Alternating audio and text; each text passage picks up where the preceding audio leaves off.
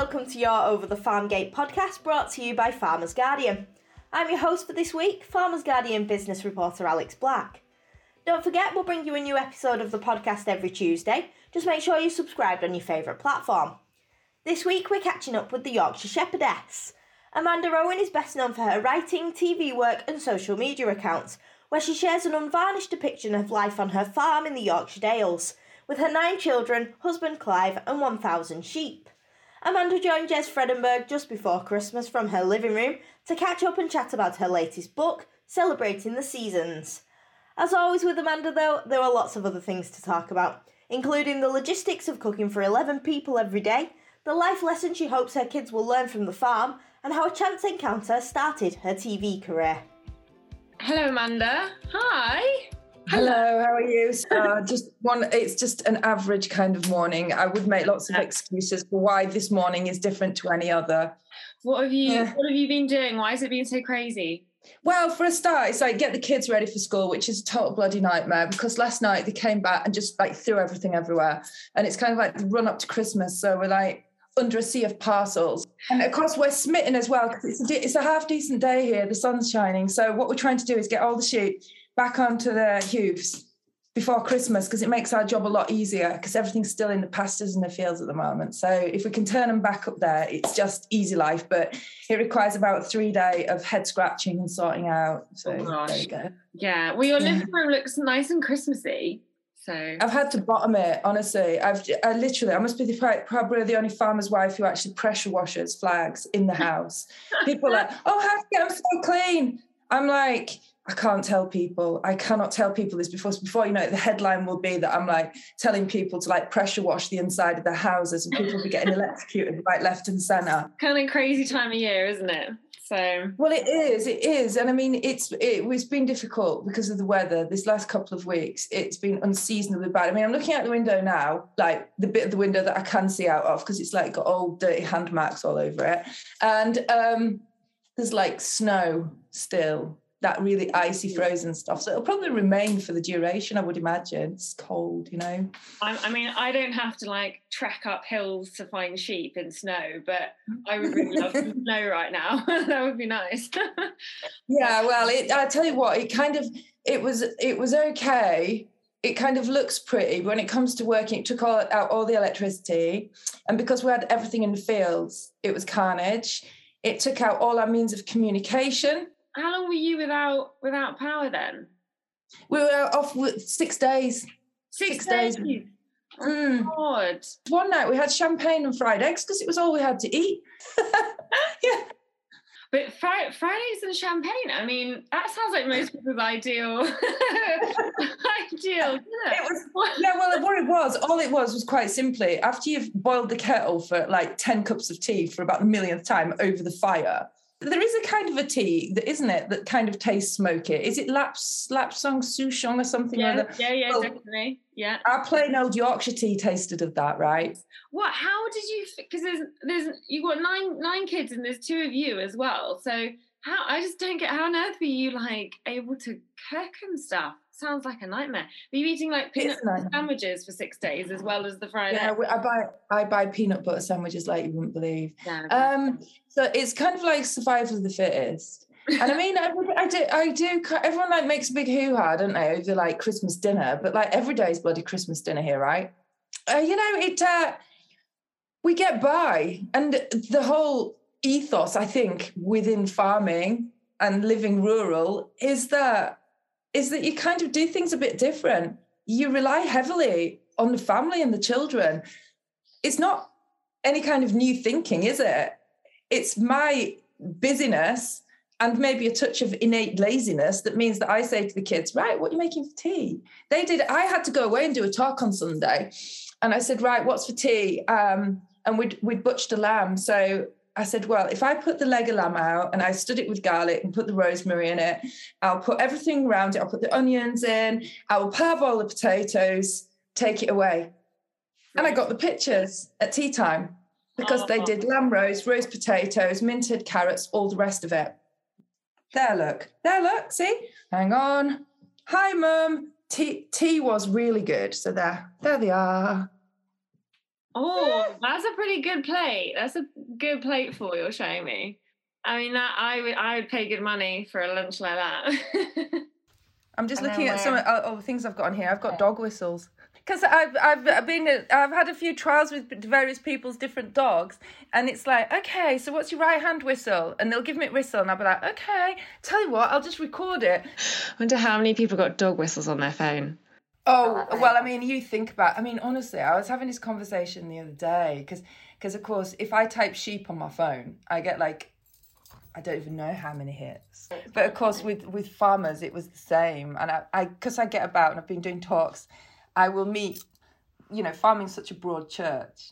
So, you will talk to someone and it's like, oh, I'm an onion farmer. And I'm like, go on, give us a look at your phone. There's lots of pictures of onions on there, always.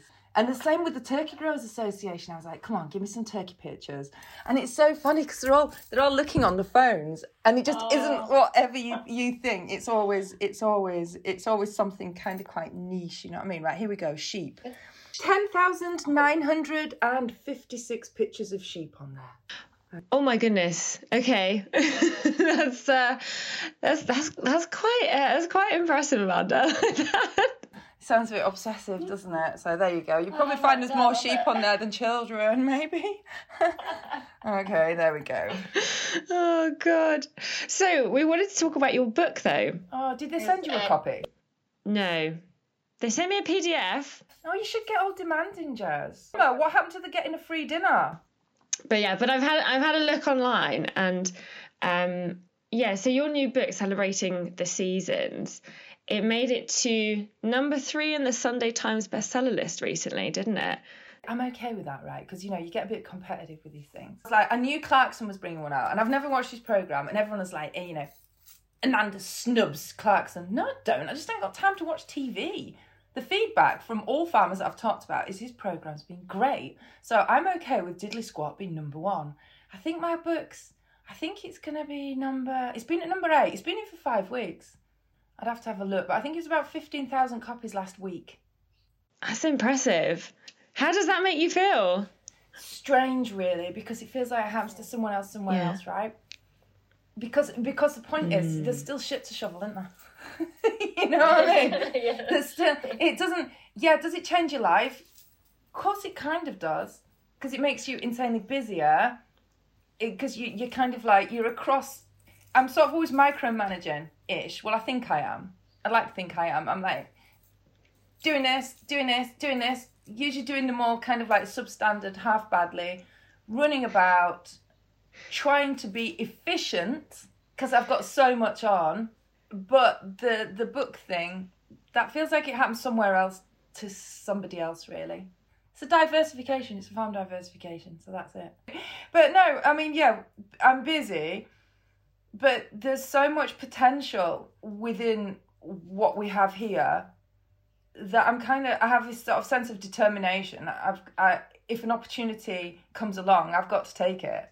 It kind of frustrates me that before the pandemic, all those years ago, when life was normal, there was this kind of, there was the beginnings of the sort of anti-farmer, anti-rural, all the rest of it. It's still going on, right? But it was like, come on, guys, you farmers, we're global now. We don't really need you. We're looking at what looks pretty, the environment, all the rest of it. You need to diversify. You need to think of something else to do. Farming, right? So that becomes sort of like the thing. Every farmer needs to think of how to diversify.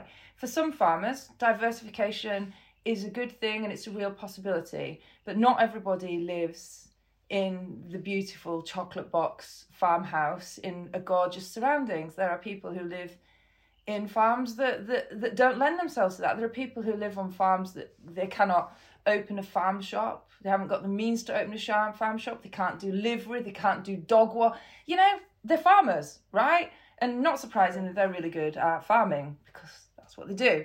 So there's this huge thing whereby it's like, stop farming, guys. Start thinking of other things to do. Then we have the pandemic. And all of a sudden, all the things that they were telling us to rely on, tourists, people coming into your farm shop, all of a sudden that goes completely to the wall. And guess what? Everyone goes into the supermarket and goes, food. There's no food. I pay paid £6.30 for a floret of broccoli during the pandemic. Did you? Oh, honestly, I was rinsed, wasn't I? Because you couldn't get the shelf. Did you ever go? The shelves were just cleared. And what was it cleared of? It weren't soya and edamame beans, whatever they are, was it? Sausages, burgers, chicken, you know.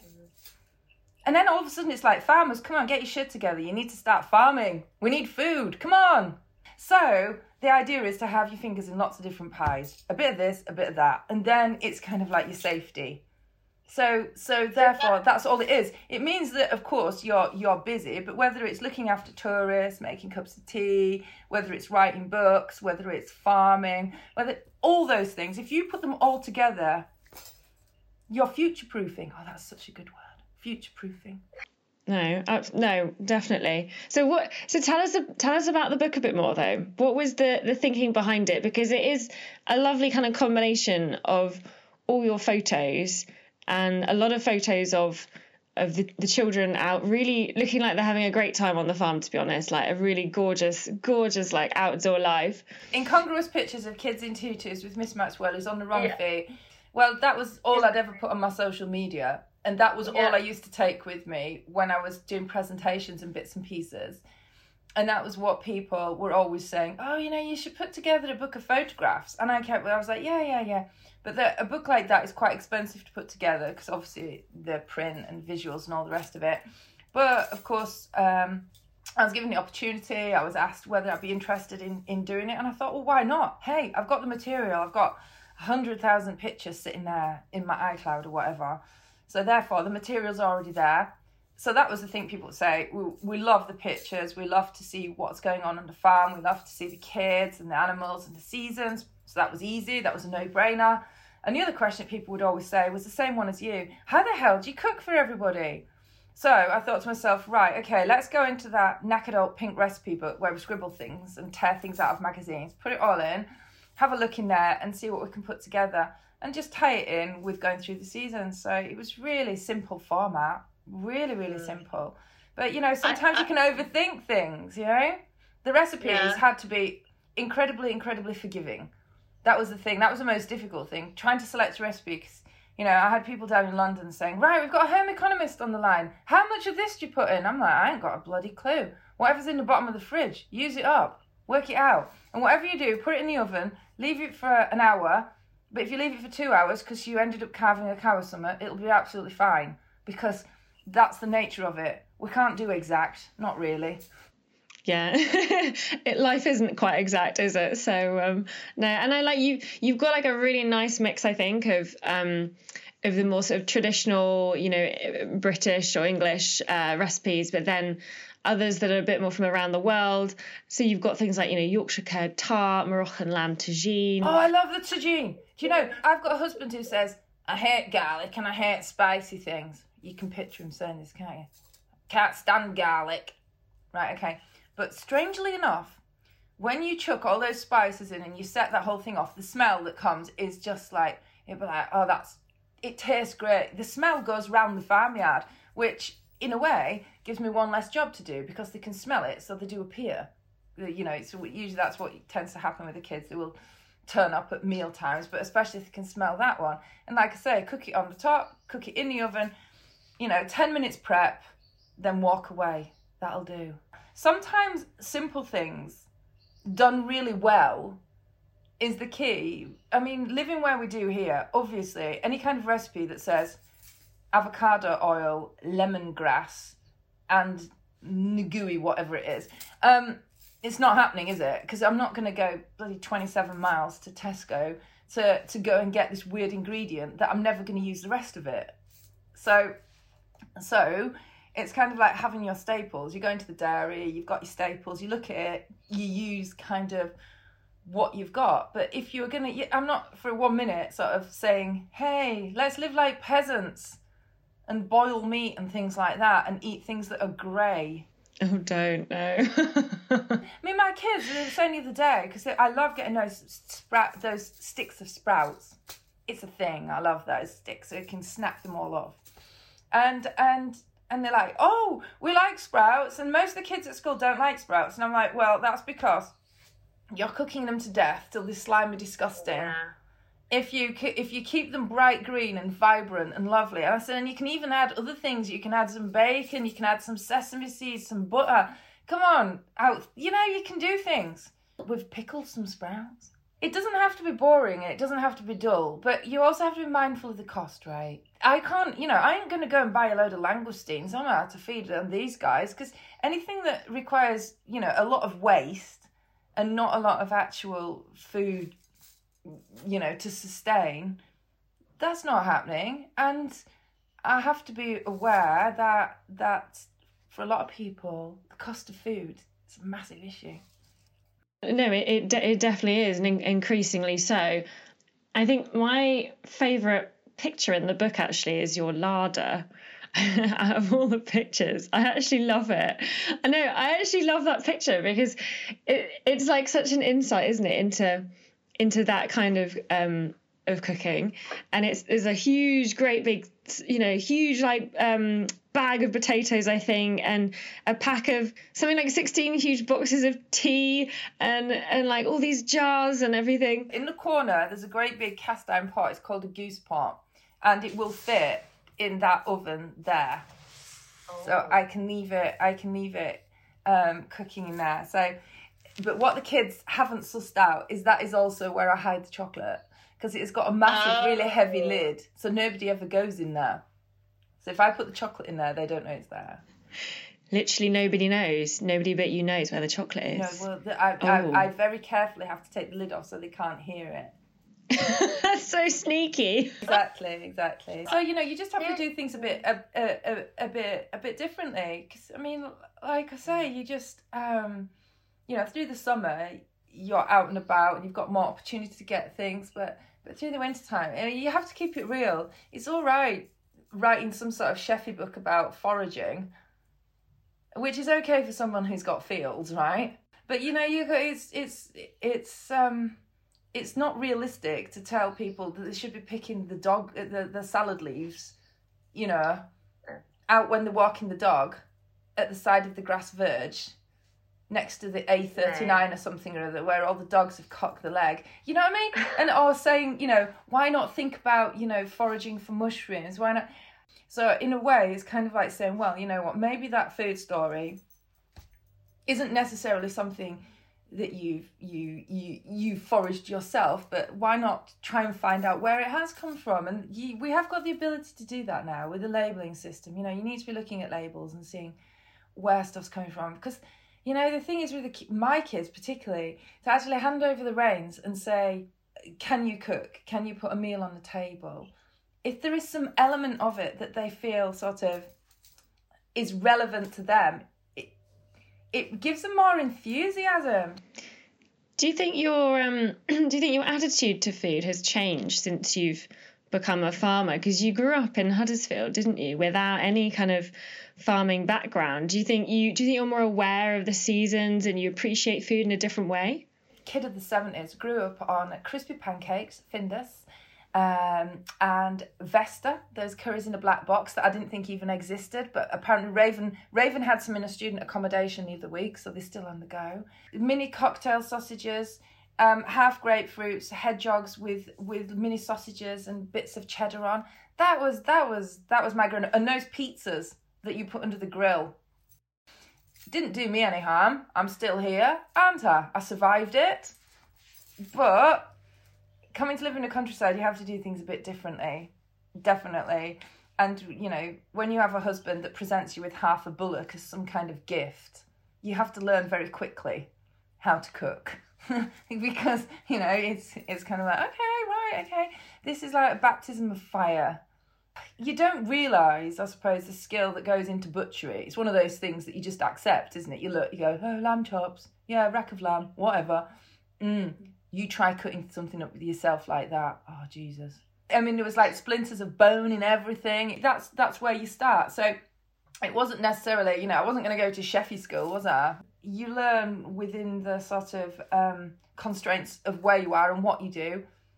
You learn what fits. So, that was something that I had to learn very quickly.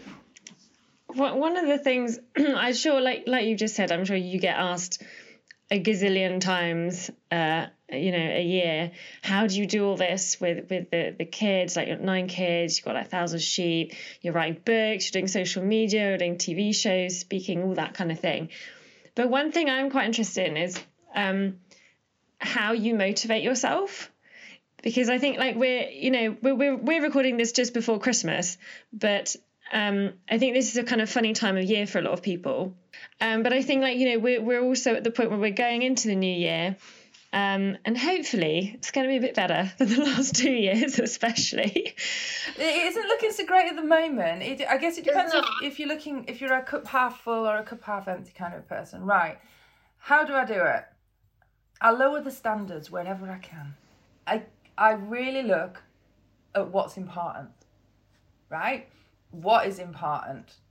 If I turn that around, there's a load of washing there. Yeah, washing on the windowsill. Big pile. It might get put away. It might not get put away. It's definitely not going to get ironed because I don't own one. I don't care. There's not much in the way of bits on the floor. The fire's smouldering. In other words, if the kids are happy and everything's just going along and stuff's getting done, then that'll do, right? I ain't looking for, like, perfect. I mean, every year, sort of, for Christmas and all the rest of it, you kind of have this idea that you want to have the Christmas out of the next catalogue, the colour-coded Christmas decorations and all that, and you're going to dress the table like this. But every year, it looks like Santa has spewed on the tree, okay? Living somewhere here where you're more, I suppose, isolated actually can give you a bit more freedom because you can do things your way. Yeah? I'm not competing with somebody over there as to when I put my Christmas lights up. I'm not competing with anybody. If you come here because you want to come here. People are very sort of funny about Christmas. It's kind of like, oh, it's family time, personal, can't. Should be the opposite, shouldn't it? Christmas is about sort of welcoming and people and sort of being open, and it's funny how things have changed, isn't it? Can get a bit skewed, can't it? Definitely, definitely a bit.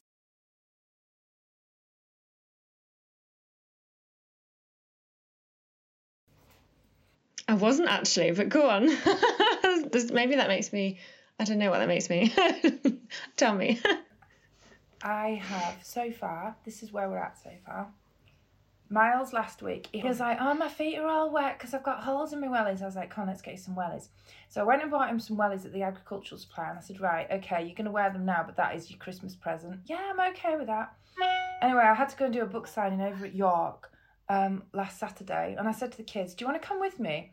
Cunningly, Raven's in student accommodation, so it was kind of like, it meant that I could make her look after them. So they spent the day in York, going around the Christmas fair and all the rest of it. And when I went to pick them up after I'd done my book signing, I said, so what did you see in York that you really liked and really wanted? And they went, we saw a 3-legged terrier. It was brilliant. Amazing. I said, so what did you get? And they went, there was nothing we wanted. Oh. So there you go.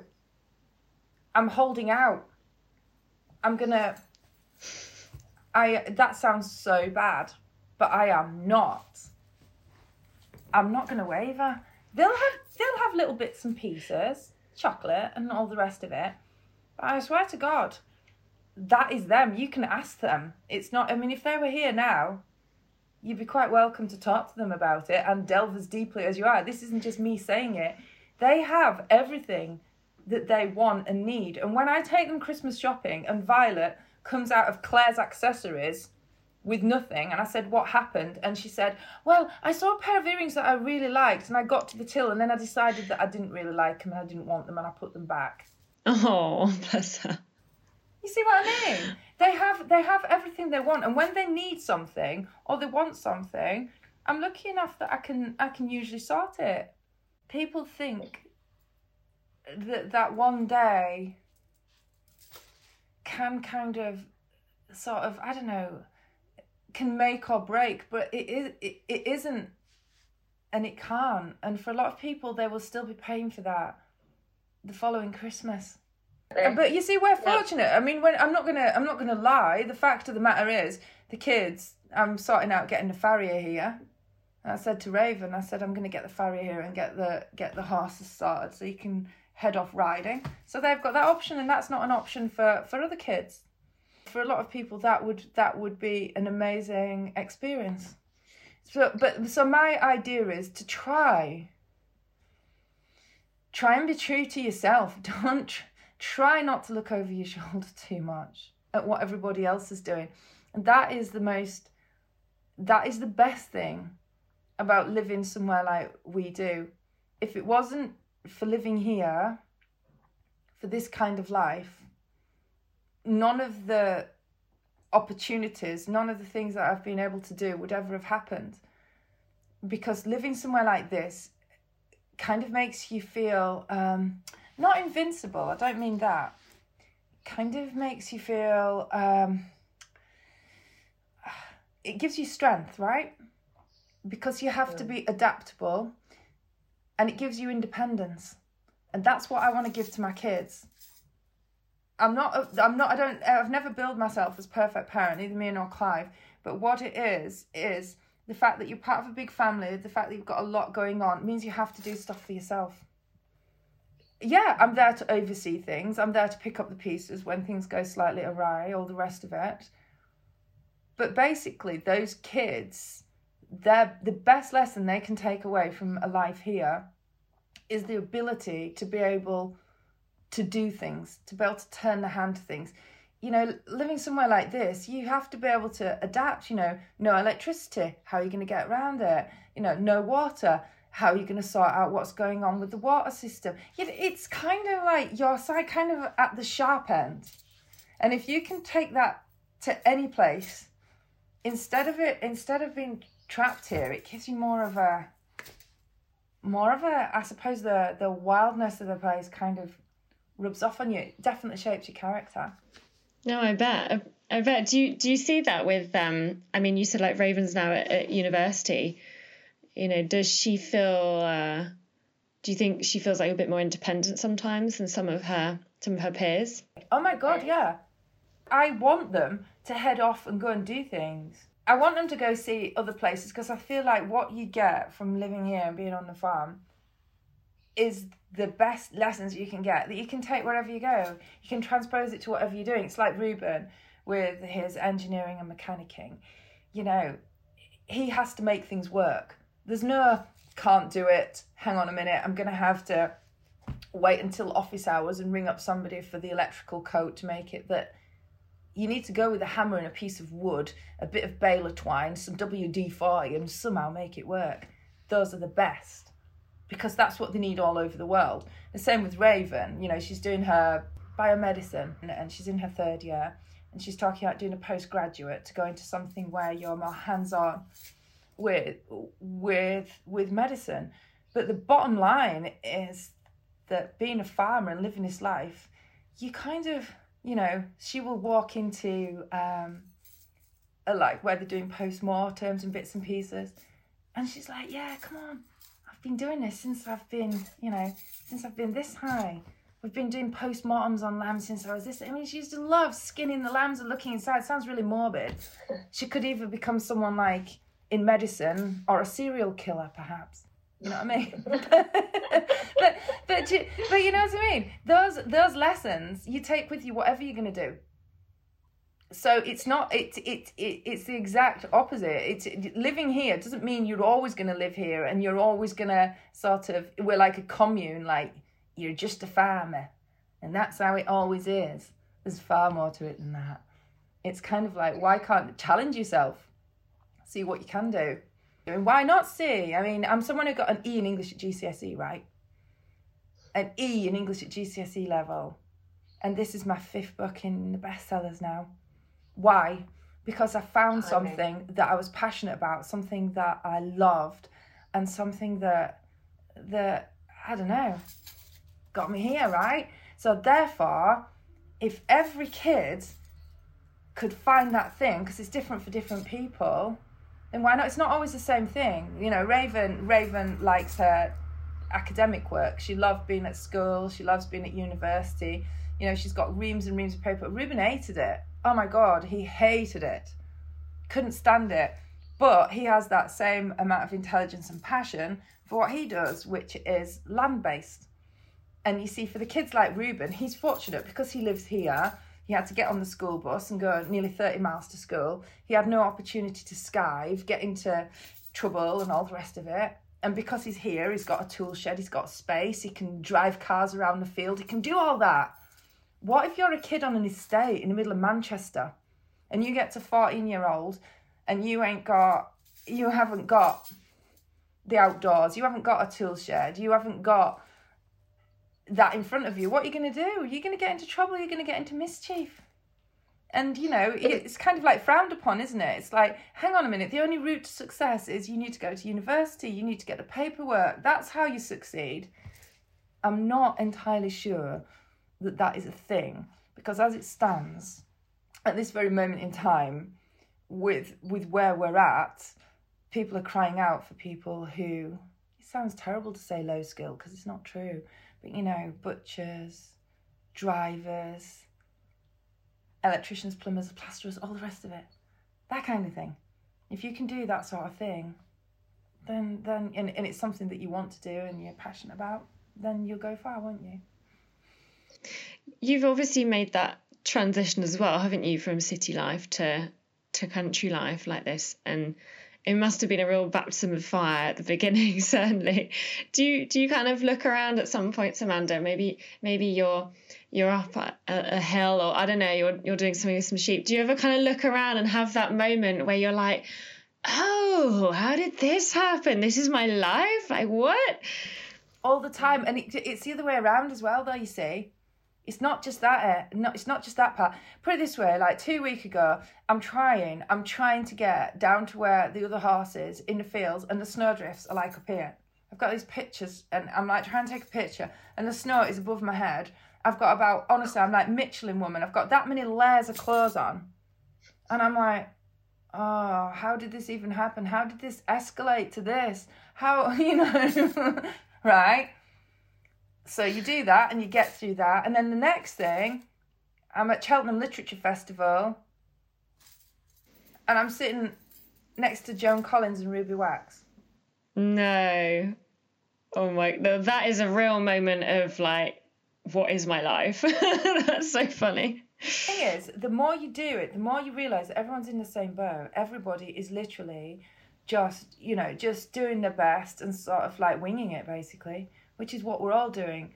So who says that you don't fit? You know, people, you know, will sort of pigeonhole you and stereotype you and say, you're that, you're there, you're that, you're there, you're that. No, if you're going to get on, if you're going to do things, then you have to, like I say, do a bit of this and a bit of that. What would you say to other young people, particularly if there's anyone listening who's not from a farming background, and particularly if they're female as well, you know, and they're thinking, oh, just drawn to something more in nature, and perhaps they don't have the confidence to do that? They have to. I thought things had changed for the better, right? I feel like quite an oldie now, you know. I'm talking about being at school 30 years ago, oh God. And I went to do a talk over at Sowood. It was down near my old school. And I talked to a lass there, and she was about 19. And I was chatting with her, and I said, oh, so what do you do then? She said, oh, I'm at Secretarial College. I said, oh. She said, yeah, I hate it. Oh, no. I know. I said, well, what are you doing there?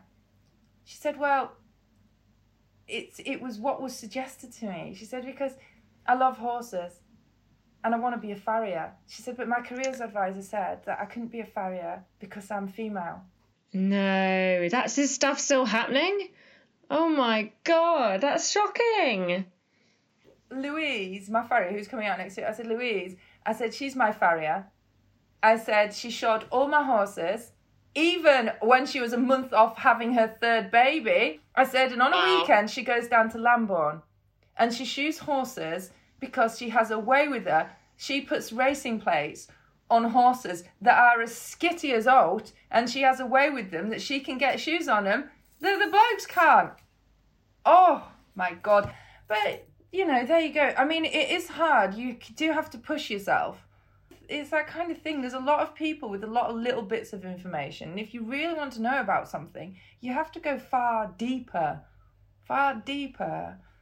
into it. So, What do you think you'd be doing if you weren't a shepherdess? What's the Amanda doing? What's Amanda doing in her parallel life where she wasn't a shepherdess? I did think about going to the army and being a nun. I went to a place called Hazelwood Castle, and it was near York. I was taken there as a child, and I don't know why or what even we were doing there, but I always remember looking across into these gardens, and there was all these nuns, and they were tending their vegetable patches and stuff like that, and it just seemed so serene. And so maybe it was kind of like the agriculture, maybe it was kind of like that they were digging. I'm interested to know what do you always, I bet I have a good idea, what do you always get asked in interviews like this? And also, what do you wish someone asked you more of? Are there any questions where you go, oh, not that bloody one again? Well, what's a typical day? Oh my God, if anyone asked me that again. Because there isn't such a thing. Every day is different, and that's the joy of it. It also can be the frustration. It means that any kind of plans go totally and utterly out the window. But when it comes to a question I wish people would ask me, I don't know what that was. I think I've been asked absolutely everything, really. Have you? Any weird ones, particularly odd or impertinent questions? Who would you choose to be your celebrity parents? Oh, celebrity parent. God, what did you say? That is the only question I haven't been able to answer, because I thought it was so bloody stupid. I thought to myself, if you've really thought that is a question that is in any way relevant to anything, I mean, I'm all for a bit of fun and all the rest of it, but it was just such a random one that it just totally blew my mind. I think I've been asked everything. But I'm a big believer in, if you've got something to say, you really should say it. Find your voice and say it. 'Cause, when you talk about youngsters coming into farming or women wanting to go into ag, I've discovered over the years that literally it is communication skills that get you places. And that can be really, really difficult. But if you can sort of, I don't know, reach out and ask. When I was, young, there was no such thing as social media. You couldn't ask a question. You either had to revert to a book or asking somebody in person. And I was really fortunate that the people that I met along the way could see that I was passionate. I used to hang about at the auction mart. I used to actually get on my bicycle, right? I had a bicycle and I had an all-in-one Lycra bicycle suit, and it said Bridget Nielsen down the side of it, okay? Right? I went down, it was really popular at the auction mart, right? I bet. I used to cycle down to the auction mart. Eventually, I did change my clothing, bought myself some jodhpurs instead, because I began to feel like I did stand out a bit. Just a bit, yeah. Yeah. I went there and I talked to people and I got some work experience and I got to go places and I got to learn stuff. And I got to learn stuff because I was genuinely interested and I wanted to know. It takes a bit of bravery to do that. Nowadays, you can maybe ask more questions via social media. So maybe that's a bit of a plus point. But, if I hadn't have been given those opportunities, then I wouldn't have been here. I worked all over Cumbria. I was contract shepherding. I was working on farms that, predominantly an older generation. I guess I came into farming at a good time, because there was the work there at certain times, clipping time, lambing time, dipping time, selling mule gimmers, all the rest of it. Extra pairs of hands were needed. And I was willing, enthusiastic, loved it, and I got the work. So anybody who was prepared to look past the fact that I was obviously female and that I obviously wasn't from farming stock and all the rest of it, at the end of the day, it didn't matter to them. I found my diary the other day from 1994, it said on the front of it.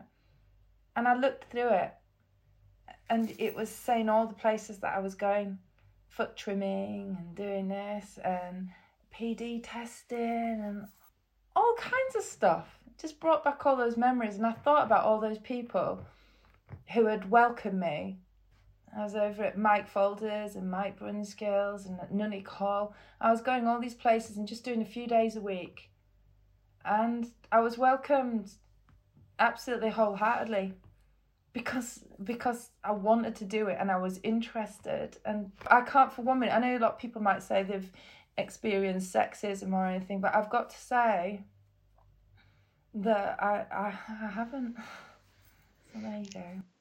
Well, that's good to know. And I think, like you say, it's people who are willing to, we all need people who are willing to, keep open the door to us, or yes. And certainly not, pull the drawbridge up behind them kind of thing. But giving those opportunities once you're in a position to give it is really important, I think. I think if you come from that background, you're always mindful of it. This whole journey just began with making cups of tea for people, which was the original diversification that we're still doing. Making cups of tea for people and having a short conversation, answering the questions that people would want to know. What you're doing here, what's going on with the sheep, tell us about hill farming, blah, blah, blah. So that was the beginning of everything else, really, that conversation. Roughly about 16,000 walkers walk through the farm every year. So these walkers were coming through and they would sit down, I would make them a cup of tea, make them a scone. They'd sit down outside on the picnic benches and they'd ask questions, right? Then one day, one of the people who comes along asks a question, and it turns out that he's actually a researcher for a TV programme called The Dales.